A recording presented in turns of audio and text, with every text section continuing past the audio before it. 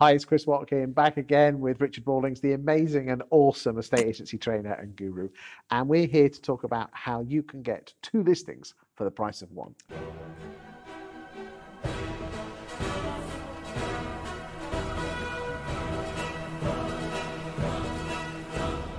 Two listings for the price of 1.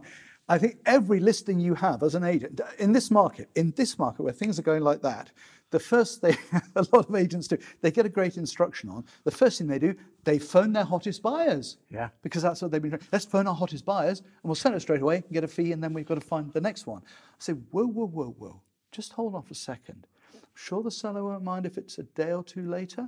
Don't phone your hottest buyers. You're in the business of building a business, Yes. not just selling properties. Use every instruction to gain another 2.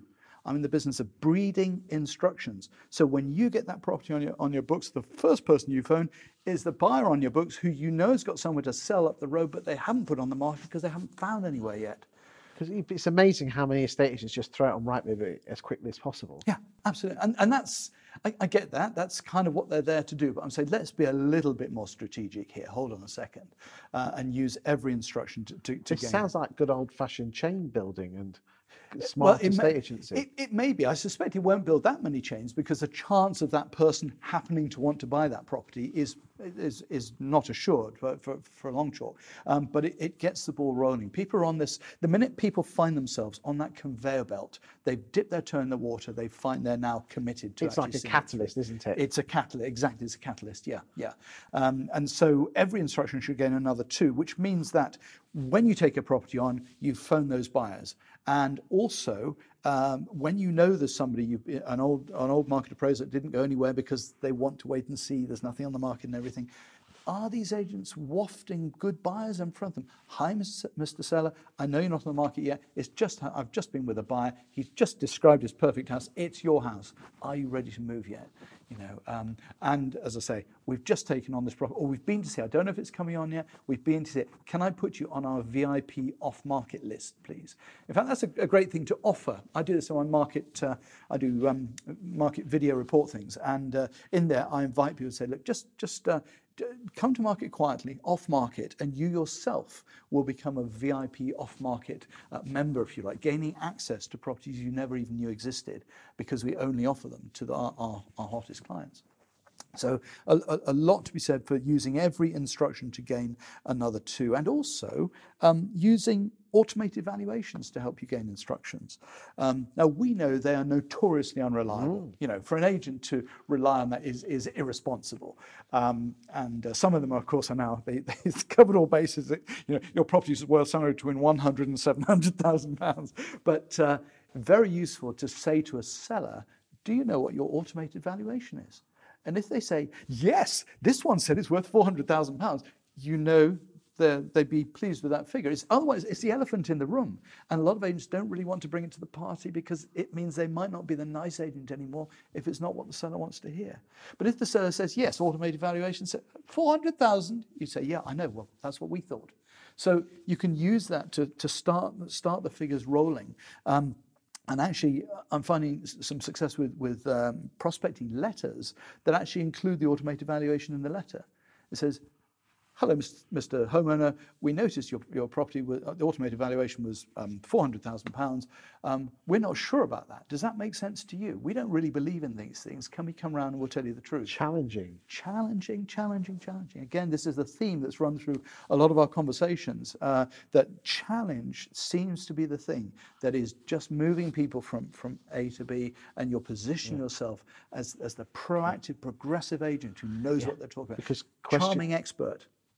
Yeah, questions get answered, statements get judged, don't they? Yeah, absolutely, and and failing to close as well is a bugbear I have. But there used to be an expression: "Always be closing." The ABC of sales: always be closing.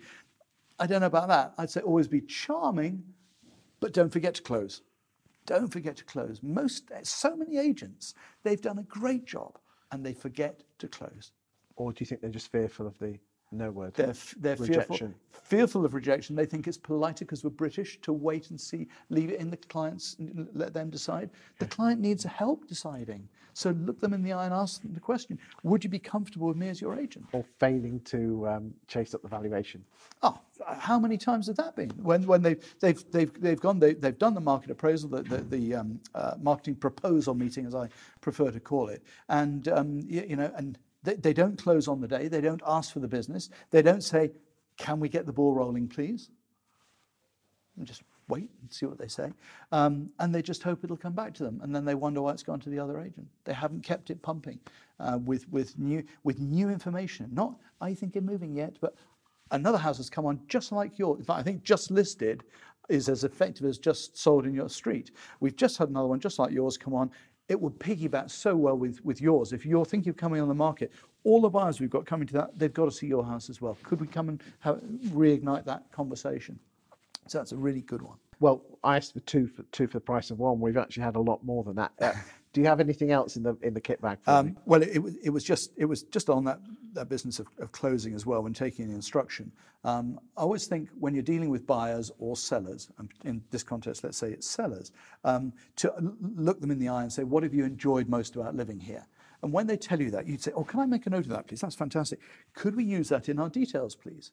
So you're getting their permission to use their words in your property details. You're now moving down that This is even at the free val. This is at the free val. Yeah, this is at the outset.